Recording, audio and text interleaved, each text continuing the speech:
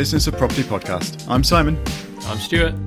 We're both property people running our own businesses. This podcast is just us chatting, as we often do, about anything and everything property.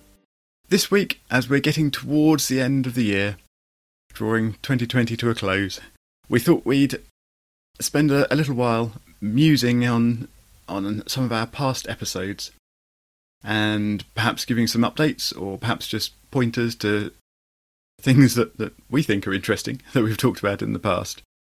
However, before we actually dig into the episodes themselves, I thought I'd mention that we've now been recording and publishing The Business of Property for over a year. And a bit prior to that, or sort of around the time that Stuart and I started recording this, we were also toying with other ideas of things that we could do. And one of those was the potential for putting on a real-life physical show, as in a sort of property show. It would be a local to us and smaller scale than the crazy big national shows. However, we were looking at potentially doing this in sort of early 2020, the dates we were, or some of the dates we were considering, sort of around Easter in 2020. And for various reasons, towards the end of 2019, we decided against doing this. So Stuart, do you think that was a good decision in hindsight? Do you want the short answer? I do. Yeah, I think it would have been a very, very different year for us if we decided to go ahead with that, and it would have been it would have contained a lot more stress and a lot more upset. So. Yes, I mean, it was the right decision at the time anyway. We made it for completely different reasons, obviously, compared to what actually happened in 2020. But yes, now with hindsight as well, I'm very pleased that was the decision we reached. Yeah, likewise. But maybe we'll do something in the future when the world is a bit more back to actually meeting people in real life rather than across video calls as we currently are. We shall see. But anyway, getting started on the episodes that we thought we'd mention. The first one was one back near the beginning of 2020, where we had a little look at some of the changes that we were expecting for landlords during the year. Of course, one or two other things cropped up that we didn't expect. So the things we expected were requirements for EPC rating to be at least E. That came in April. Section 24 changes to the tax requirements. They also the full effect came in April, and there's the Tenant Fees Act, which stopped agents and landlords from charging fees for almost anything, in fact, to tenants, and also limited the amount of the deposit that could be taken. And of course, there were also rumours about Section 21 potentially being scrapped.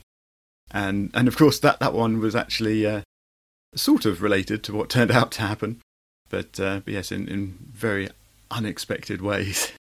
So yes, I don't think we quite foresaw what 2020 had in store for us, did we? I'm not sure even Nostradamus did. No, quite. I think 2020 was a tough one to predict. Moving on a bit, I just wanted to give a quick shout out to a couple of glossary sort of episodes that we did. Episode 12 and episode 13, where we talked about property investment terms and property strategy terms. So these were things like strategies like rent-to-rent and service accommodation and things like that. I'm not going to do a full recap now, obviously, but if you're getting started and you're curious about understanding more of the terms that get thrown around in property, pop back and have a listen to those. So, moving on again, we get to episode 16, which was the start of sort of it wasn't actually lockdown at that point, but things were starting to be closed by the government. And this was a conversation with Emma, who's an estate agent, about the changes that we were already seeing, and particularly she was already seeing to the property market. And the other end of that experience was episode 27, where again we have a chat to Emma about how the property market was coming out of lockdown. So Stuart, what do you sort of remember about that period of the first lockdown and how it affected things for you looking back? Well, it's funny because I remember that conversation quite well. And with 4 children, I've got to be honest, usually if it's more than 7 sleeps ago, I don't remember it, just because our sleep pattern is still interrupted by my youngest. So I think you're doing well. I struggle to remember 7 sleeps, and all of mine sleep through the night now. And I remember that conversation purely because it was great to have Emma on and get the experience of someone that's literally in at the coalface. And it's funny, isn't it, how hindsight changes? But I remember at that time, we had no idea what was really coming, what changes were going to happen. All we knew was that at that time, the property market was on a very steep upward trend. We had the renowned Boris bounce happening, and then all of a sudden the COVID hit, and we just weren't sure what was going to happen. And I think that sort of came through with the conversations with Emma. There was just a great deal of uncertainty at that time, and that's probably my biggest memory of that time and that episode. And my thinking at the time, which was typically we just need to continue, as in me, my company will just continue doing what we're doing, but being mindful that things could change. At that time, we hadn't even started to consider for my business that universities would close, that lockdown would affect the economy as much as it did. And clearly it has, and will continue to do so, as we're seeing recently with the further changes in the retail landscape. So yeah, we didn't know how much was going to happen, did we? No, indeed, and a lot did end up changing. Of course, things very rapidly changed with the housing market basically being shut down. So transactions dropped to almost nothing, and prices in property world didn't really change much at that point. I think because the transactions were stopped, the market just stood still. It didn't drop or anything else like that, which was obviously a big concern. I remember at that time, we weren't sure if people being nervous about the virus and the risks involved in that would actually just make everything slow down, including sort of the pricing, and that didn't seem to happen. So that was, looking back, I think that's quite interesting, the fact that the prices held while transactions basically stopped. And then, of course, as we came out of that period, lockdown, the property market lockdown was sort of one of the earliest bits to be released. And I think it became clear fairly quickly that there was a lot of pressure from that backlog of everything being stopped. So yeah, it wasn't sort of the obvious result from that lockdown and those changes. But yeah, looking back, it's interesting. And the main thing I remember about that first lockdown from my own personal experience was around worries about rent income. So lots of people were saying people were struggling to pay their rent, and people were uncertain about their jobs, and the furlough scheme was being introduced, but people weren't sure quite what that meant and what would happen there. And I remember I proactively contacted my tenants and sort of asked them how they were getting on, what was happening, and some were fine and just carrying on working from home. Others were uncertain about their jobs and not sure what was going to be happening. And there were rent reductions, rent forgiveness. No, I'm not going to try and say that. There were some rent reductions that I provided to some of my tenants to help them through that period. And I remember also you had problems with students sort of towards the end of lockdown, where your sort of occupation was dropping. And again, you were having some concerns about actual rental income. Looking back, did you end up missing out on much rental income, or how did that turn out? The funny thing is, actually, the student rental income was the least impacted, I would say, of the portfolio. We've got one tenant who went MIA at the end of March, and we've never heard from him or his partner again. So, and I'm being slightly flippant. I'm pretty sure he is safe and well. I think he left the country with his partner and left Europe. I think the COVID and Brexit affected him, and I will always say that they left the flat in impeccable condition, and that's one thing I'm grateful for. I wish they'd have just provided more communication so that we could have talked about it, but that was working tenants. Also had another tenant that on the day of Boris's announcement, I believe, said that she could no longer afford the rent, so that was quite interesting timing. Not sure how that worked out. And then I think of the students, of which we had around, let's say, 20, only one of them had an issue with paying, and we came to an agreement. We came to an agreement on that where they would pay a percentage of the rent because they were concerned that they weren't in the property. A lot of students did stay because, again, we look back on it and where would the students rather stay? With their old fogey parents or with their group of mates in a house? So it doesn't take a lot of thinking. So, and also the government supported the fact that, like all of us, students still had to pay the rent, whether they were there or not. And we could debate about the fairness of that or not. But I know, I'm a tenant and I have to pay my rent come hell or high water. And so it didn't affect us that much, actually. All in all, we came out of it okay. I say it still tentatively because of where we're at. I still, being an optimistic person with an optimistic outlook, I'm still uncertain as to where this will take us. But like a lot of businesses, my business has started to change as a direct result of what we've had. And I would now say the portfolio, whereas a year ago it was predominantly student, and I'd say 80%, I haven't done the maths, so I'm just plucking figures, but we were 80% student profile. We're looking more like 50-50 now, 50% student, 50% young professionals and workers, and that isn't by accident. That is something we are deliberately changing. And I'm hastened to add, not purely because of COVID.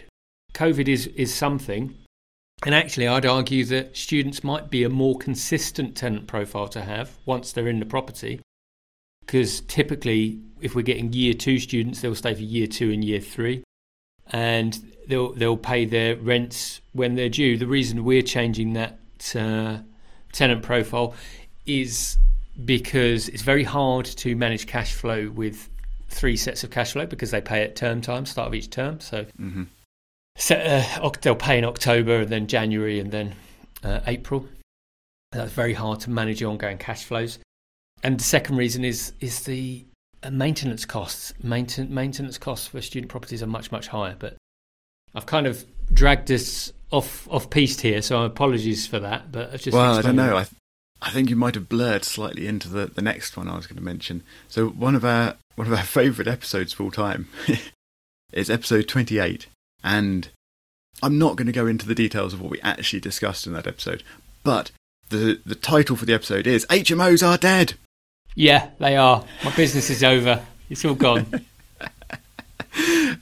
So whatever we said in that episode, you'll have to go back and listen if you're curious. We're going to leave that there. But looking afresh right now, presumably you don't think they are all that dead, Stuart, seeing as you're in the process of expanding your HMO portfolio. That's right.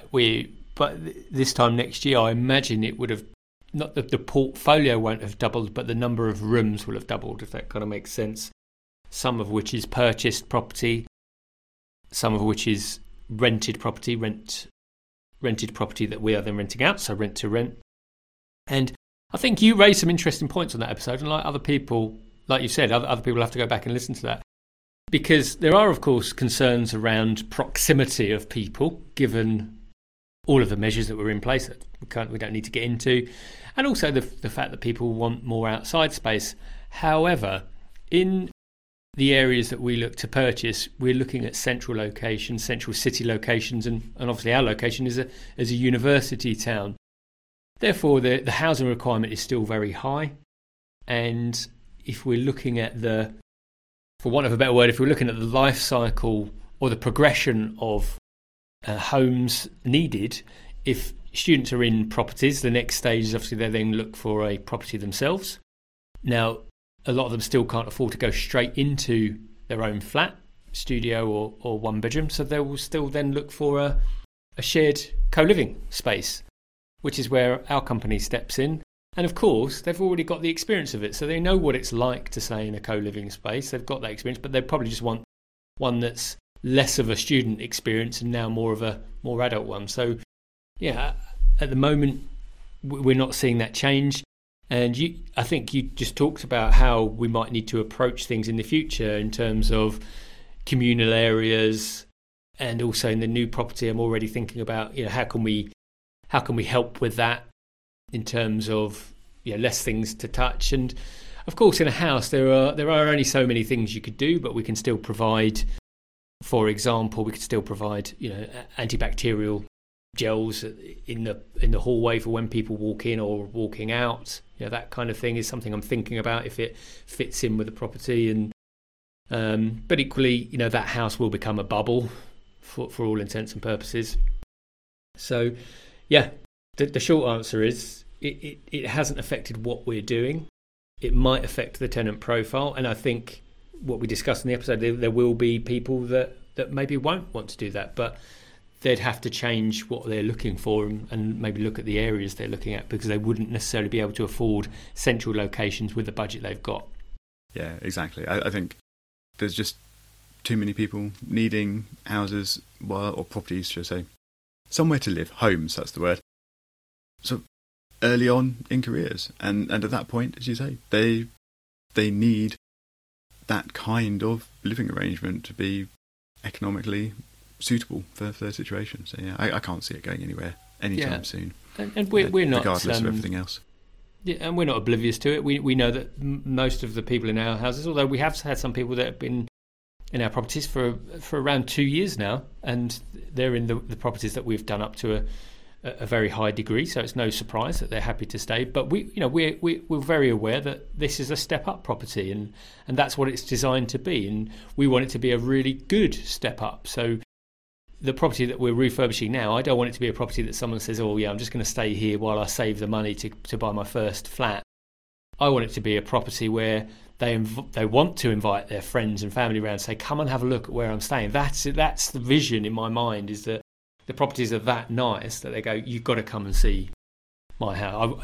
I'm so proud of it. I'd love you to come and have a look. That's what I'm going for. Yeah, that property you're talking about, I think, is going to feature in a few minutes, basically. So pause that thought. We'll come back to it. The next one I was going to mention was the very next episode, number 29, on which we are talking about bounce back loans and the fact that you did take out a bounce back loan, and you had some resulting hiccups from that around the mortgage world and banks being a little reticent to lend to you with you having taken a bounce back loan. However, since then you're continuing on. It doesn't seem to have stopped you or slowed you down at all. You're buying more, you're doing more. So presumably that was just a temporary blip. Are you still seeing those restrictions or any issues from it? Nothing that's come up so far. And yes, I may have renamed the acronym BBL to Bastard Bank Loan, but of course I would never be that irreverent, so I'd never say that aloud on a podcast.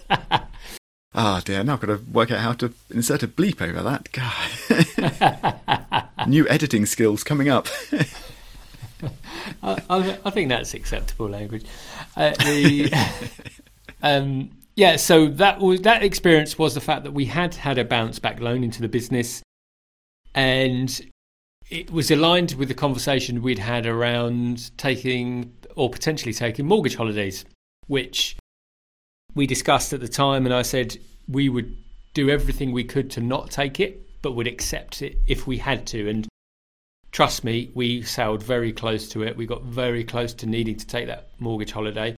But I was very keen not to do it, because my view was always that regardless of what the banks had said, and I might be a little distrustful of banks, but regardless of what they said, I was concerned about the impact mortgage holidays would have on the business's future ability to borrow funds. That came to fruition when one of the loans we were looking at, once they uncovered, or as part of our application process, that we'd had a bounce back loan, they said that they wouldn't be happy to loan, which kind of validated our previous thinking. That although they said the credit scores wouldn't be affected and so on, that that banks were keeping score, whether that was overtly or covertly they were. But the good news is we haven't seen that come through, and as you said, we've got we've had a few offers on the table. I have to say there are some banks that have come out with, as far as I'm concerned, some gold stars. Interbay have been very supportive, and I like how they've operated. Even though we've had bridging loans that have needed extending, they have proactively contacted us prior to the end of the bridging loan periods, and they've extended that.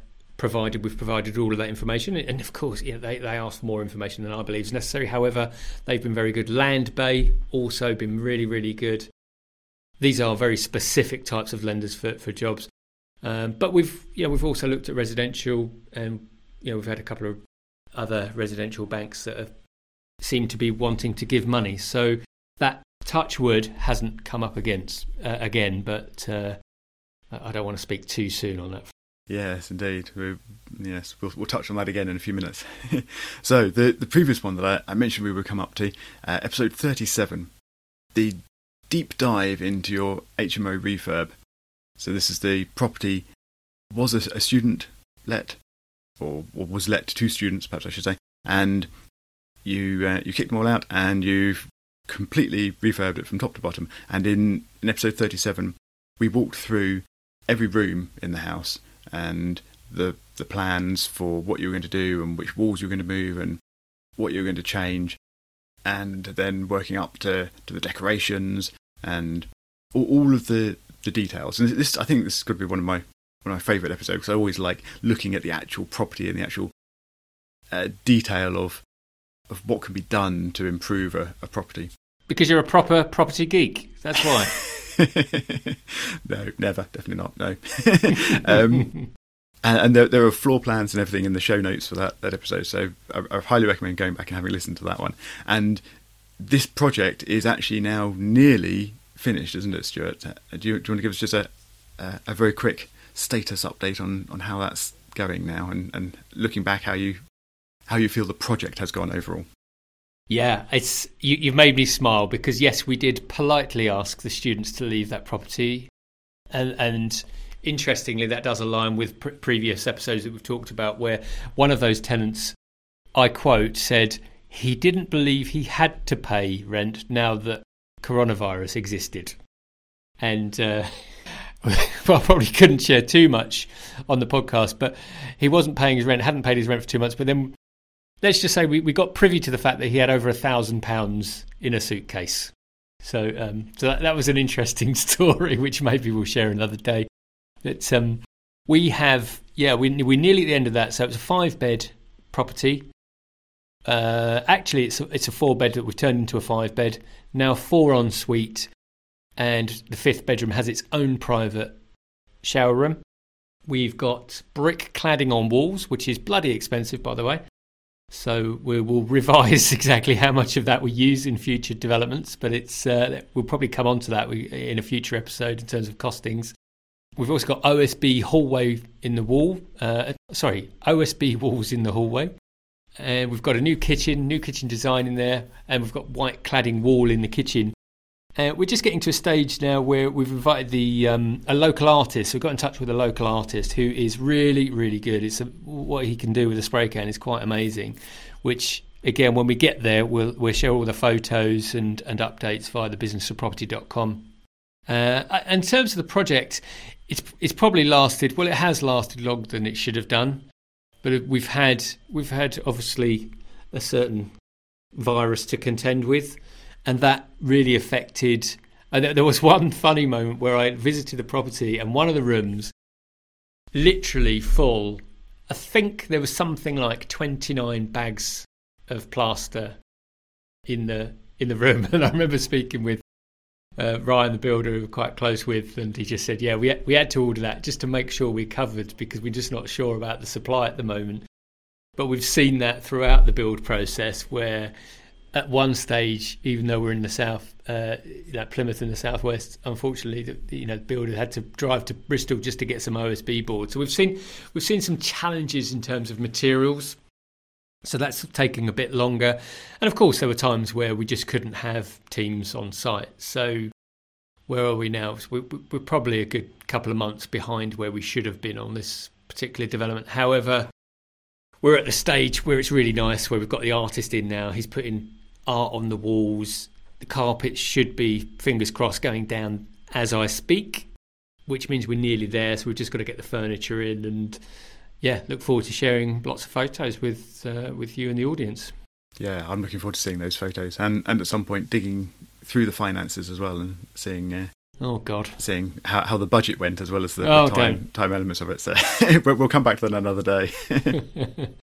So moving on from that one, then there were two of these. One of them was further back, one of them was a bit ahead of other things I'm going to mention. But just to give a quick shout out for a couple of episodes where we dove into market stats. There's episode 35 and episode 50 where we looked at some of the effects through the lockdown, both for sort of market demand and pricing of properties as well, and how we're seeing those changing over time.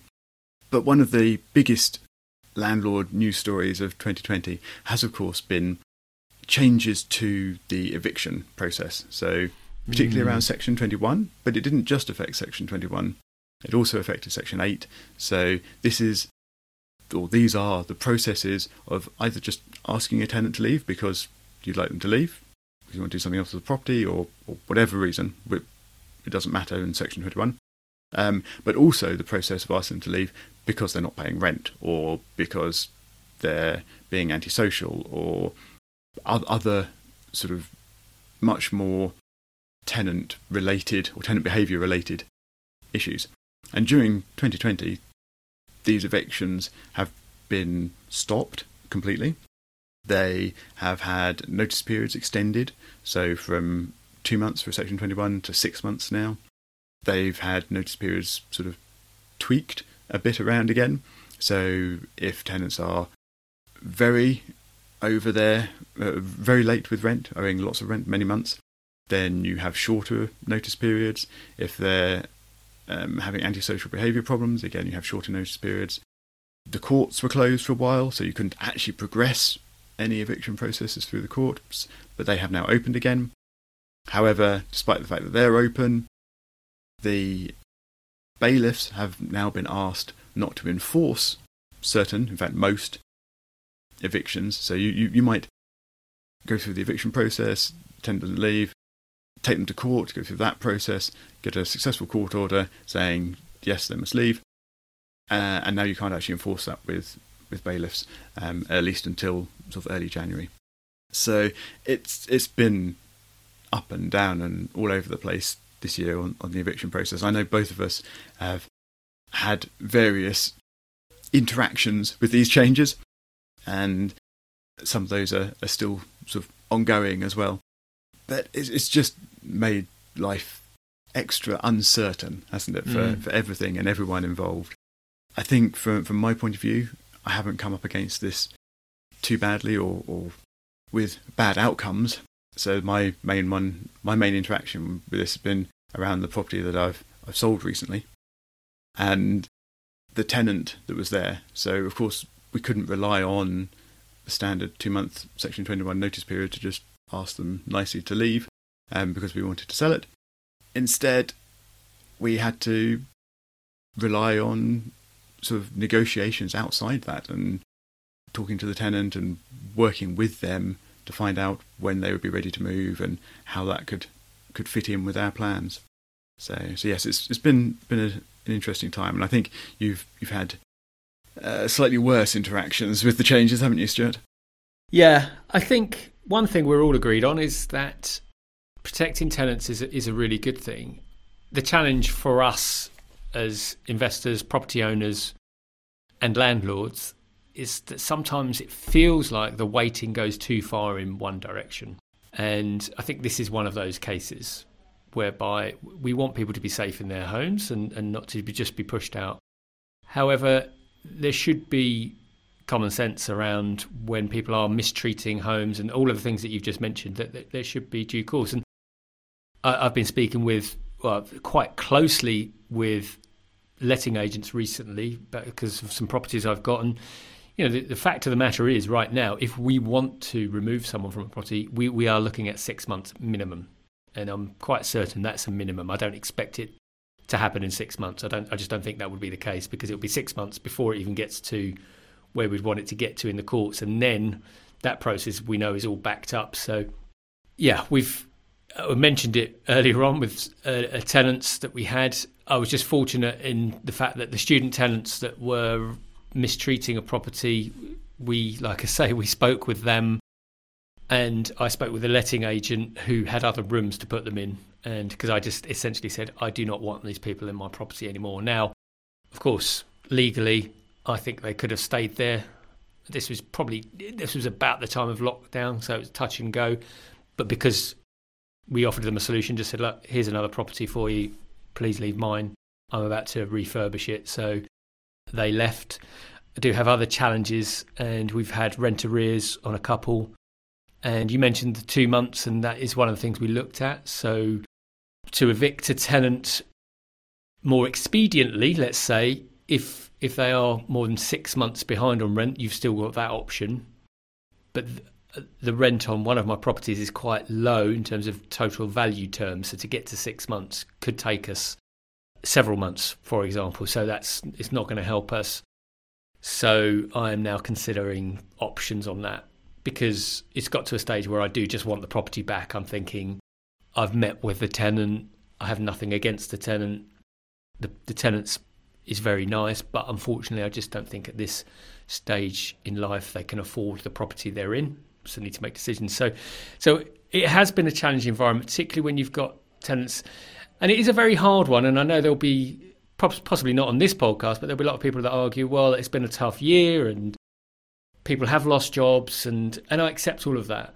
But I too am a tenant, and I've been in these situations where, and I've had conversations with landlords and said, look, I'm concerned about levels of income. And the answer was, okay, but this is the rent, and that's what we expect you to pay. And if you can't afford it, then probably a good idea for you to look for somewhere else to live. Which, to be fair, I couldn't argue with, because...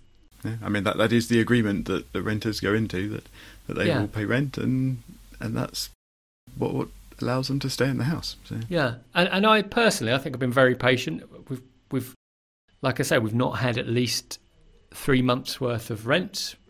I've not put any pressure on, because I'm quite cognizant of people's mental health. And again, one thing I don't want to be tarred with is the rogue slum landlord brush. But there does come a point where, equally as a business owner and a property owner, we have to say, look, actually, based on the budget you've got, which you can get via, let's say, universal credit or housing benefit, you could go and get somewhere that's still as quite nice, but just not as nice as this property. And that's kind of where I'm getting to. And I think in the right way, I'll approach it with the tenant and just say, look, we kind of want access to this property now. So.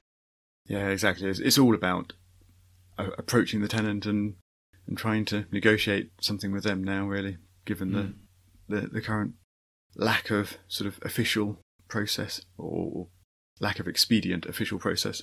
Yeah, and there are properties where, I won't speak about directly, but there are properties also where we have now agreed to take the rent directly from the universal credit, and that is very helpful for a landlord, particularly if you've not received income for a few months, to know that is now just coming, regardless of how the tenant is performing, is able to pay. We know that rent, or 90% of it, gets paid. So that's quite helpful for people to know that you have that option.